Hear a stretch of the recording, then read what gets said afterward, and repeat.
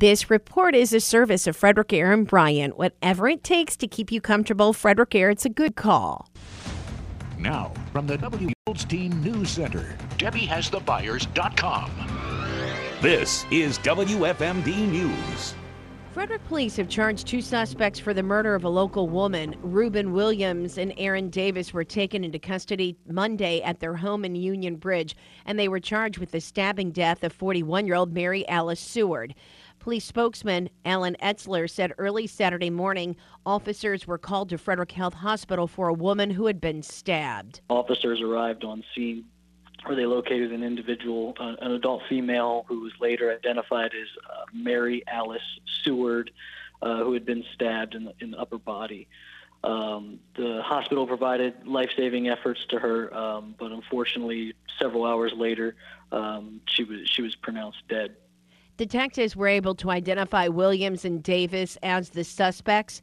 Williams is charged with first and second-degree murder and other offenses. Davis is charged with being an accessory to first and second-degree murder. Both are being held without bond. Police say this is not a random act, and the suspects and the victim knew each other. To read more, get to WFMD.com.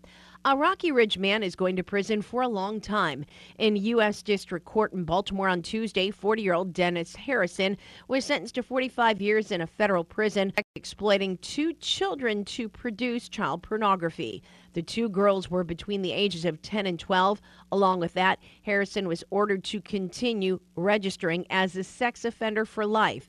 The U.S. Attorney's Office for Maryland said Harrison was convicted in Pennsylvania for possession of child pornography and was a registered sex offender at the time of his arrest in this federal case. To read more, get at WFMD.com. It may sound hard to believe, but the Maryland Lottery is 50 years old this year.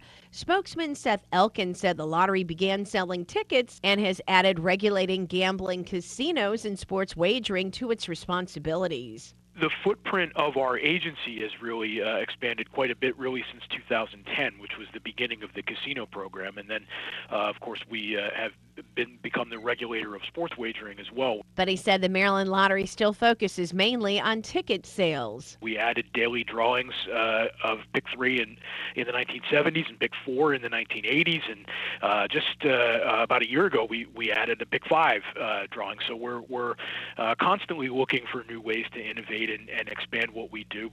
Since 1973, the Maryland Lottery has awarded more than $31.5 billion in prizes and generated over $18 billion in revenues for this state.